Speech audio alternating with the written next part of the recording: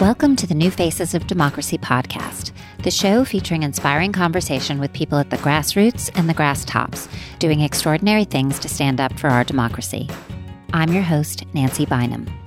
This podcast celebrates people who are transforming our political landscape by organizing, running for office, or generally striving to make our democracy live up to its promise of a more perfect union. I hope their stories will inspire you to learn more about them or to take action on your own. Head over to newfacesofdemocracy.org for easy links to subscribe, follow on social media, and to get more inspiration.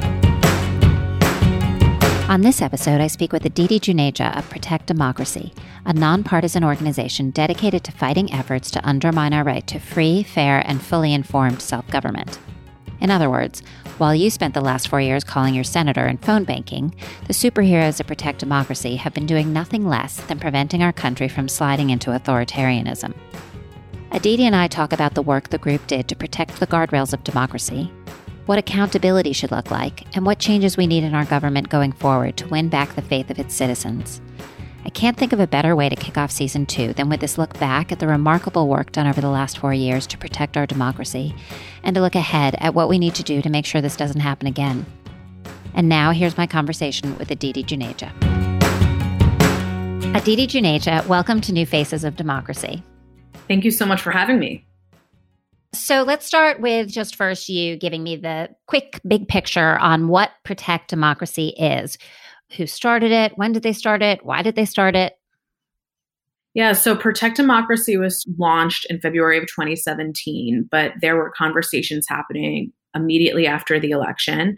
And our co-founders were Ian Basson and Justin Florence, along with Emily Loeb, who is on our board of directors, with the idea that Donald Trump posed a unique and existential threat to American democracy, that the concerns about Donald Trump that came up through the election were not just around policy issues and policy debates, but really kind of core facets of democracy, respecting checks and balances, believing that every person in the United States is a part of this polity and has rights within that democracy.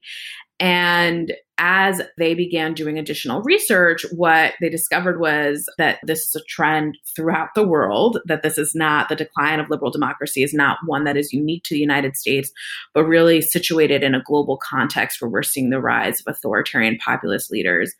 And it's different from moments in history where we've seen that before, because often these leaders are being democratically elected. It's not that they're seizing power through coups or other types of power grabs.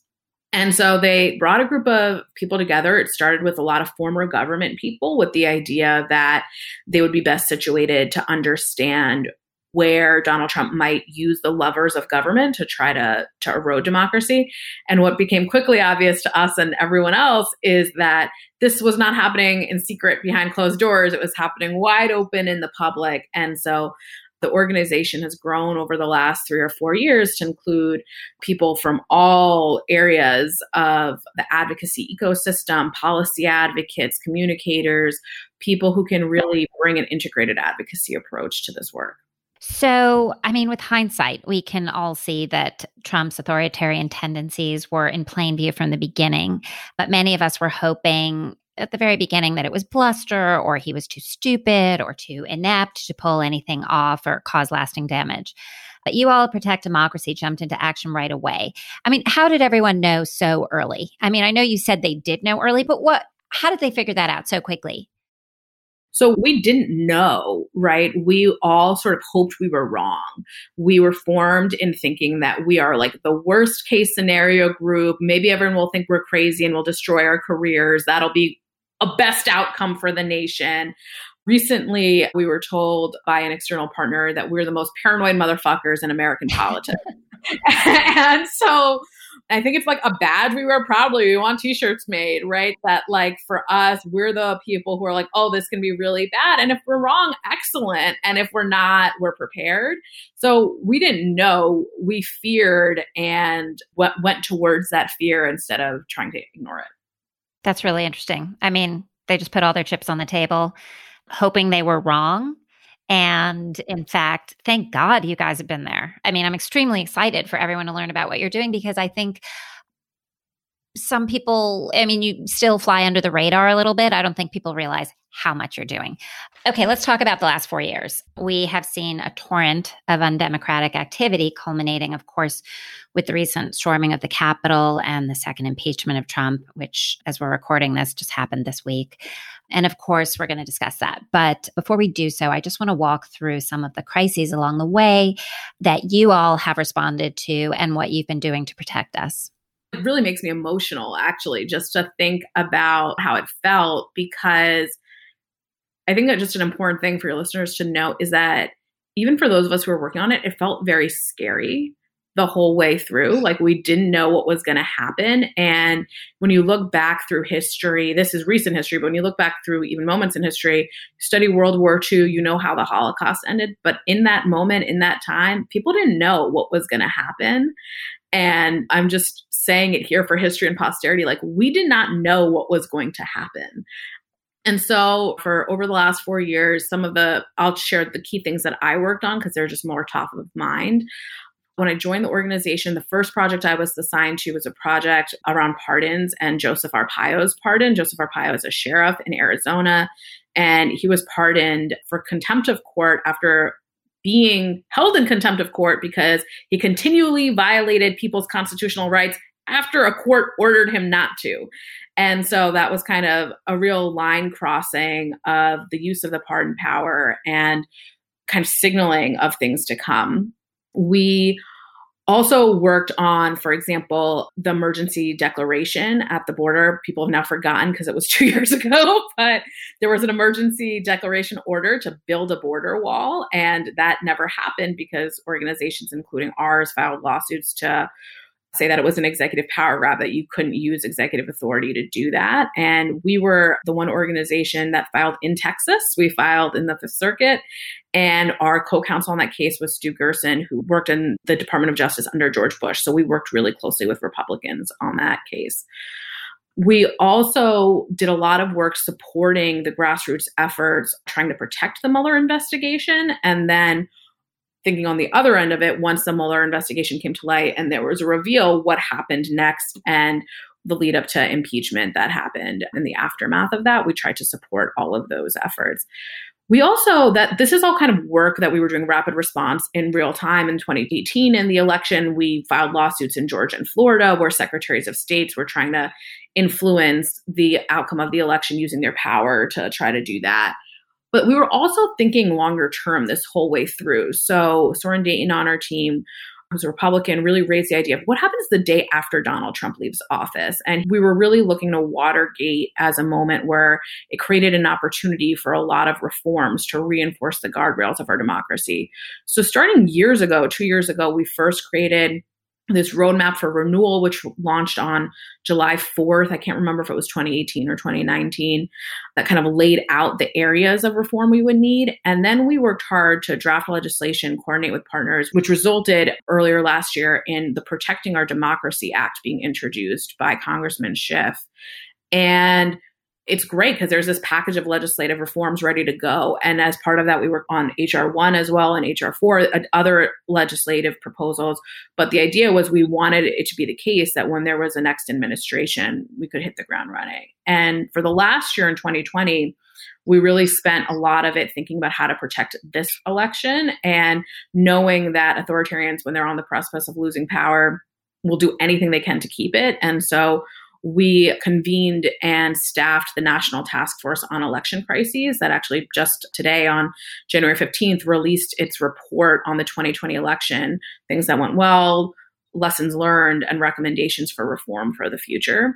And that group's effort really was to try to align all the actors in the space, secretaries of state, governors, media, social media, faith leaders, former presidents, military leaders, celebrities, and sort of knowing what this process would be, what would happen, and how to respond. So we were prepared to wait a week for election results. We were prepared for certification fights. We were prepared for state legislators potentially trying to seize power. And so we had thought GSA ascertainment. We'd thought through all of those scenarios months in advance and had explainers on how the law worked. And were also able to respond in real time to help inform people and the media on how all this stuff is supposed to work. So it sounds like you have a lot of tools in your toolbox. I mean, there's litigation, there's legislation, there's task forces. Anything else I've left out? Or I mean, I think as part of all of this is communications, right? Working with the media, talking to the public. And while we did not build out a grassroots army or capability because there are so many other really capable partners, we did try to support them and really work closely in coalition with them. I mean, the last 4 years, endless attacks on our democracy by Trump and the GOP. It's like sometimes it felt like a game of whack-a-mole, like you're just, never ending. How did you guys decide which issues to take on? Or did you try to take everything on? We definitely didn't try to take everything on.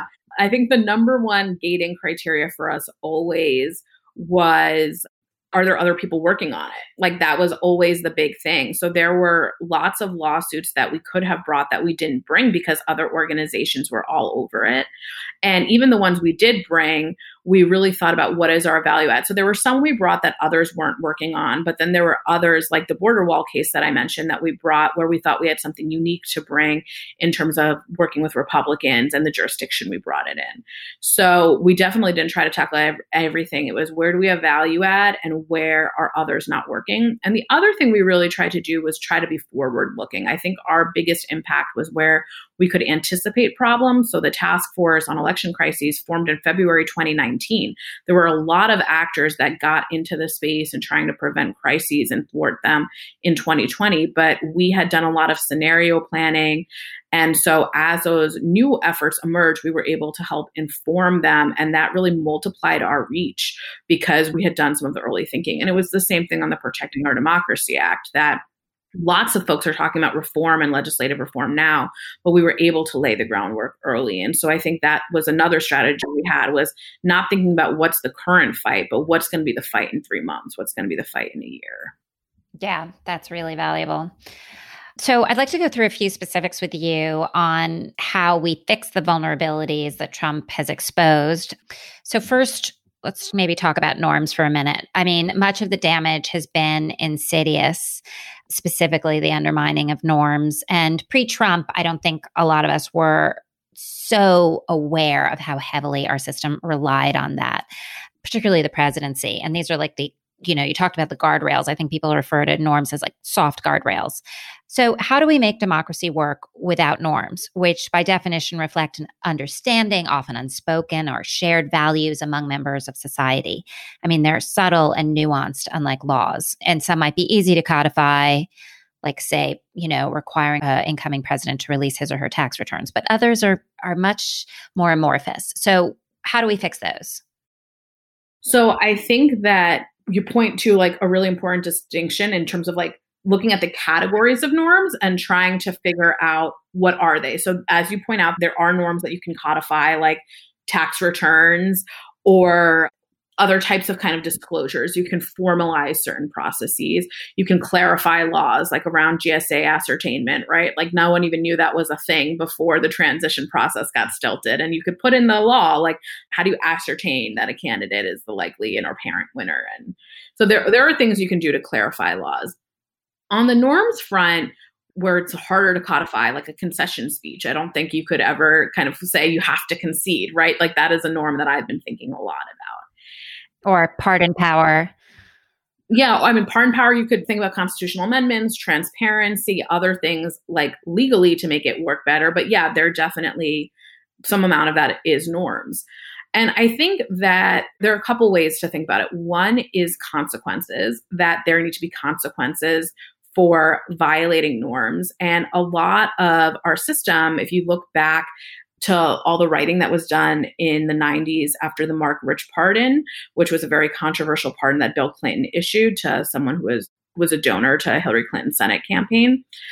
All of the legal scholars at the time said, we don't really need to like reform clemency writ large or create laws or structures or constitutional amendments around it because people pay a price for bad pardons at the polls. There is a consequence suffered. And so I think with the 2020 election, there was a consequence to the Republican Party. They lost the presidency, the House, and then in Georgia, they lost the Senate. And I think that is a consequence that should cause them to take a step back and think about what does this mean for them. And I think even at the state and local level, when we look at officials who aided and abetted in delaying certification or contemplated submitting their own slates of electors, voters can create a consequence for them and say, I don't want an elected official who tries to disenfranchise me. I'm going to vote you out. You could have people who run against them on a platform of saying, like, why do you want someone representing you who doesn't want your vote to count? And you can throw them out of office. So I think that sort of wide scale repudiation is very powerful in voters communicating what they want. And then I think there's a third level to this in terms of norms, which is thinking about why are norms eroded in the first place? What is driving that? And I think in this case, a lot of it is around power. It's about the changing demographics of this country. It's about the ways that Republicans, based on who their current base is, don't have a way to win elections without being anti-democratic, small d democratic. If the majority of voters vote, if we had mandatory voting in this country, Republicans would not win elections. And so there is something to think about there in terms of how does the Republican Party remake itself so it can win elections and so it's not doing this type of desperate behavior? And how do we think about our democracy and our culture and make shifts so that the voters aren't creating pressure on elected officials to take these anti-democratic power grabs and instead have comfort and feel like they're being representative and that their government is responsive. So I think it's about a deeper rot as well, that the norms sort of end up being a symptom of.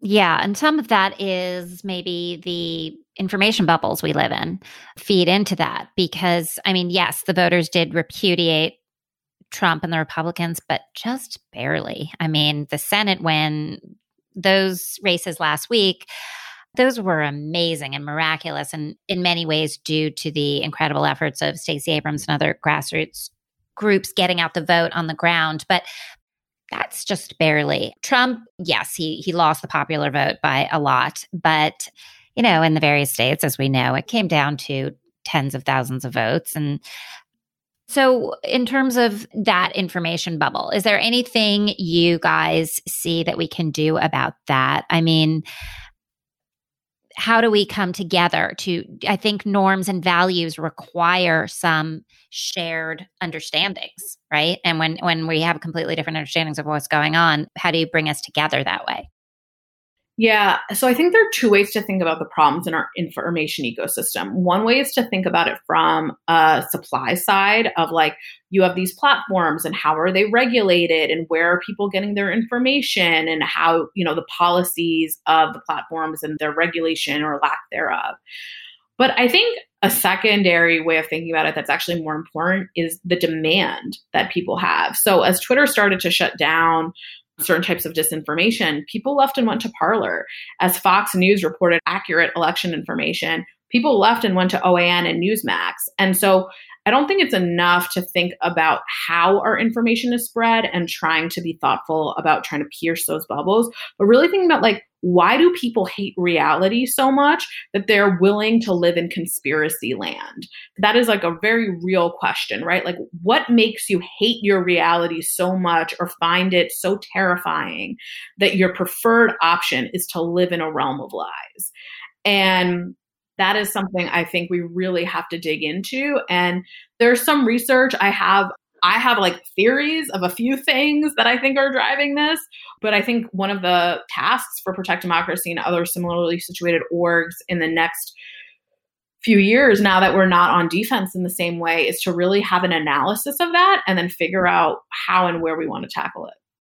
So, and then there's another mechanism of keeping our leaders in line, and that's the constitutional system of checks and balances. Yet, how do we protect democracy when one branch stops doing its checking job, like the Senate, for instance, as we've witnessed over the last 4 years? How do you enforce a check? So you don't, right? Like the whole idea of checks and balances and the whole system of our government, it's designed on the idea So one thing is our systems of checks and balances is designed on the premise that we wouldn't have political parties. It wasn't designed with the idea of political parties in mind and unified government in mind, right? And at that time period, they weren't thinking about political parties. And it was really designed that each branch of government would be most interested and most focused on preserving its own power. And so there would be a natural sort of checking that would happen because the Congress wanted to be more powerful than the president, who wanted to be more powerful than the judiciary, and those checks would sort of happen. And if you think about our system, it would work if we didn't have parties, if the Senate was really interested in protecting the Senate. But we do have parties, and so we need to sort of update our system to account for that. We need to update our system to think about the lived reality over the last 200 years that we do have parties, and that means that when you have unified government, you don't really have checks. And so we need to update a very thoughtful design of checks and balances to account for the fact that if you have unified government, your checks may go away. And so that might look like thinking about how you create systems or abilities for minority parties in a branch of government to exert more authority or more be able to force a vote on something. For example, a big challenge in the Senate is that if Mitch McConnell doesn't want to put something to a vote, it can't be put to a vote. You could create a procedural mechanism that says if you could get 40 senators to sign on to something, you have to vote on it.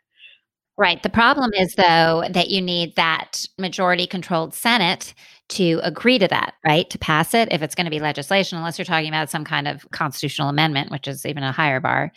That's true. But right now we're about to move to a period of Democratic rule in the Senate. And it's a real opportunity for not just to get things done, but to really think about procedural process reforms because of the way the Senate is currently constituted. It is more likely that Democrats will not be in power in the Senate again in the near future than the other way around. And so we really have an incentive to think about, even if in the short term it means that Republicans are able to create some headaches for the Democratic majority in the Senate, we need to be thinking long term about what are systems and change and process and procedures that when the shoe is on the other foot will make things better for us.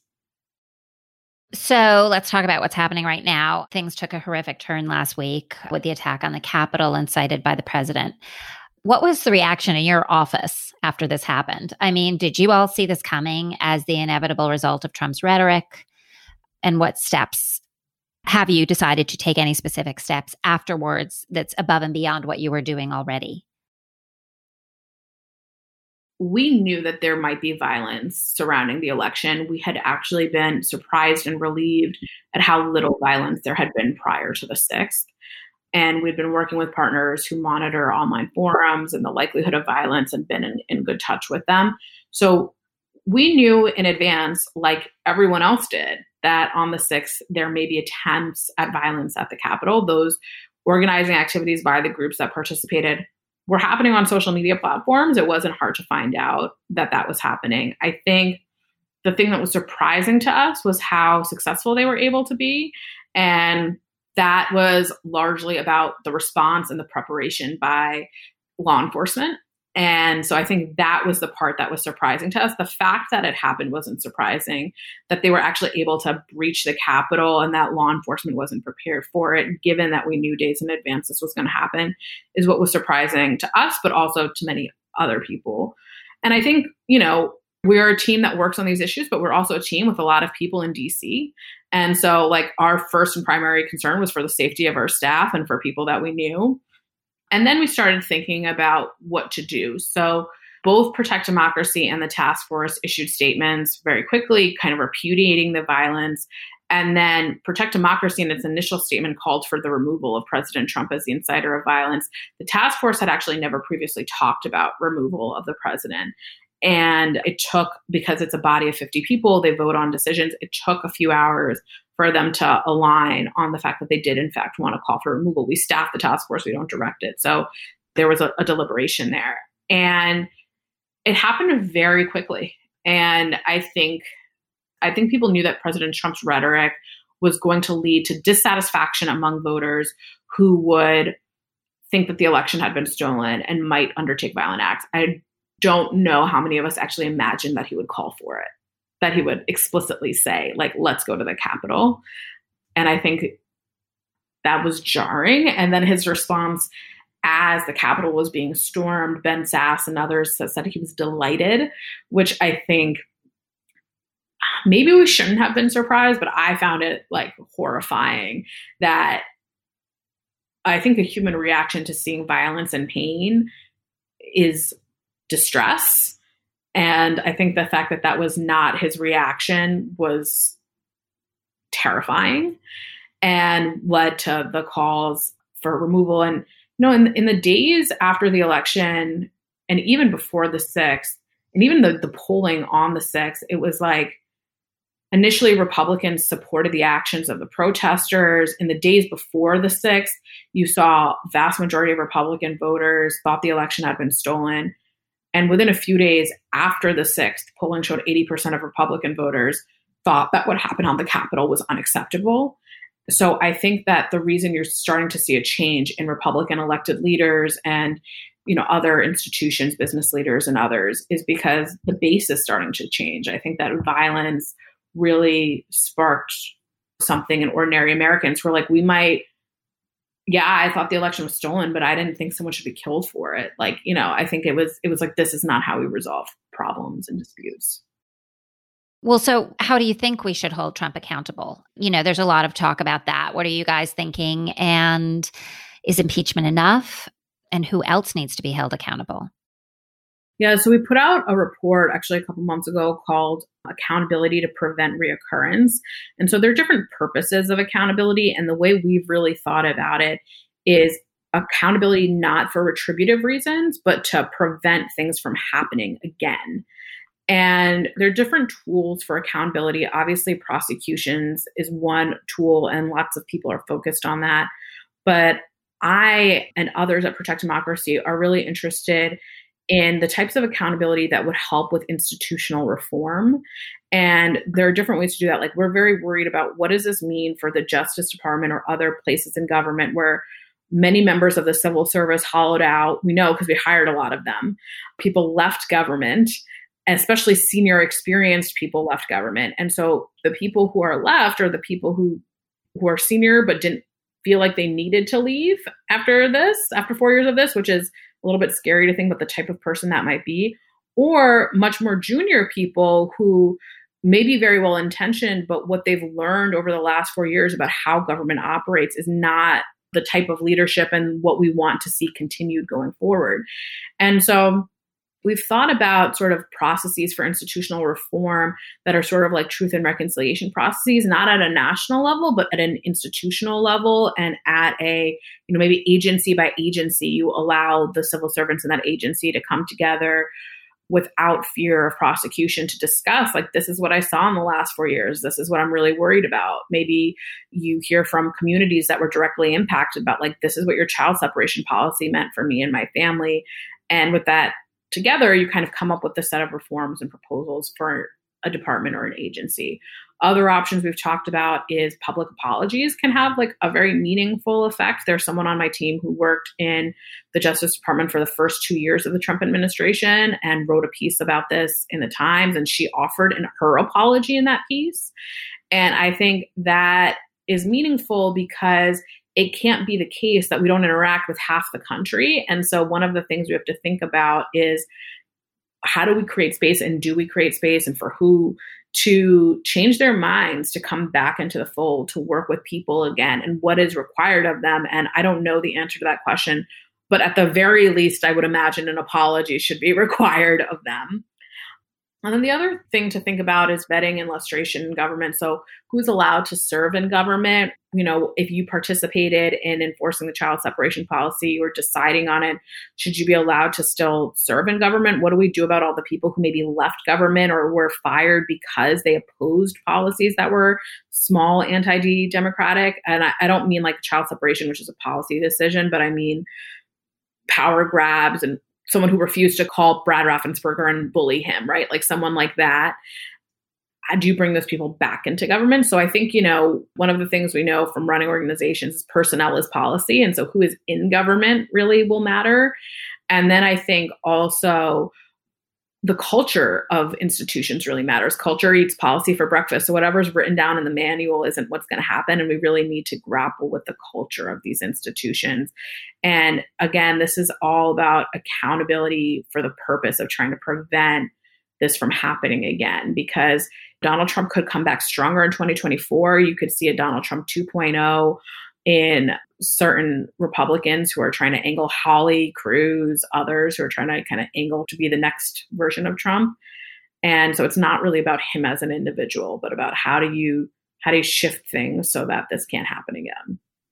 Mm-hmm. So it's your concept of accountability is really about institutional change versus putting people in jail, and entails some degree of compassion for people who may opening the door for some healing, it sounds like, versus, there's a lot of people who are saying that everyone's saying now, don't prosecute Trump, don't go after the Republicans because it's just going to divide us further. But I feel like what you guys are proposing is uniting, actually. I think for us, it's not really about a frame of uniting or dividing. It's really a frame of how do we make sure this doesn't happen again? Yeah, and exactly. That is very much the question. And so I think there are places where prosecutions would be appropriate, probably. But I think we need to be thoughtful and careful about how do you do those prosecutions in such a way that it doesn't ignite further support for anti-democratic candidates in the future. And also, I think that prosecutions are not enough, that like prosecutions won't get at the underlying problem, that you can prosecute a handful of high-level officials and there'll be another set of high-level officials who are equally happy to take their place. And you see this in flailing governments around the world, that a member of the Republican Party or whatever that the party is that is anti-democratic in that country is trying to get the person they're primarying prosecuted by the opposition party so that they can take their job, right? So you can imagine Hawley trying to get Cruz prosecuted so he can run for president in 2024. Like, that's not going to solve the problem because Hawley's going to be just as shitty as Cruz. And so, like, we need to be thinking about it not just in terms of individuals, but in terms of systems and structures. How does the Republican primary process work? 16 candidates in the field got us Donald Trump. Thinking about how to strengthen parties, strengthen institutions, so that they can really serve as a check. And also thinking about, it's not one person who enacts a policy like child separation. It was hundreds and thousands of people. It was ICE officials. It was Border Patrol. It was people within DHS. All of those people are still going to be there after Donald Trump leaves office. And what do you do about them? And maybe the answer is you throw them all out of government, but maybe there's something else to do, because maybe some of them feel terrible about what they did.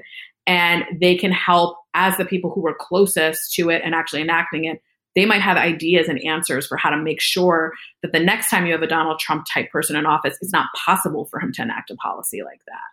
And so I think our model proposes and contemplates more nuance and more holistic top to bottom accountability and different levels of accountability based on people who are making decisions, people who are enacting decisions, and also trying to learn from people who are closest to that decision making about how to prevent these things from happening again. So it's not just a cycle of, it's a different face, but the same problem.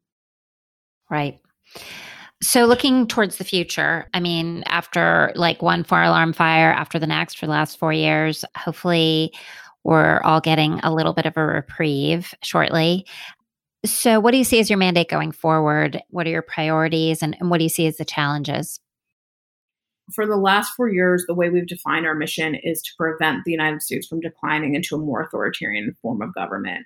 Our mission has now expanded to include helping to perfect the democracy that we have, really strive towards making it a more perfect union. And so while in the past, our work has been focused on stopping the roof from caving in and starting to be prepared to reinforce guardrails, now we can actually try to get legislation passed to actually do some of that reinforcement. And we can start to think about the underlying root causes that I mentioned earlier. So we can start thinking about problems in our culture. We can start thinking about the health of our institutions and parties. We can think about accountability for the past, but also what are the changes we need in our government so that it is more responsive going forward, how to address people's very real concerns and lived experiences around whether that's economic inequality or fears about a multiracial democracy. There really hasn't been a thriving multiracial democracy in the world. We don't have a good example for it that has really worked healthily and inclusively with the level of diversity we're talking about we're going to have in the next 20 years. And so we really need to, we're going to be building the plane as it flies, and we need to as a country. And so we want to think about what is our role to best position this country's health and democracy going forward. How do you all get your funding at Protect Democracy? And the corollary to that is, how can our listeners help you in your mission?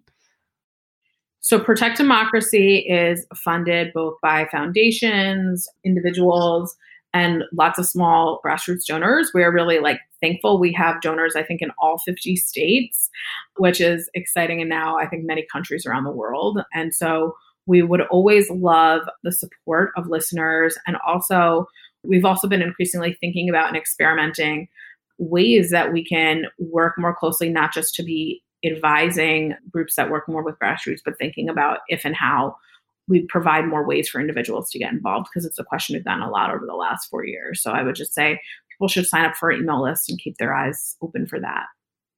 Great. Thank you so much for joining me, Aditi. It's been really fascinating to hear about what you guys are doing. And I, for one, am so incredibly grateful for the work you guys have done for the last 4 years. And I'm so glad you're sticking around and going to keep it up. So thanks for being here. Yeah, thanks so much for having me. Thank you for listening. New Faces of Democracy is created and produced by me, Nancy Bynum. And in addition to being the host, I'm also the CEO, the CFO, and the administrative assistant.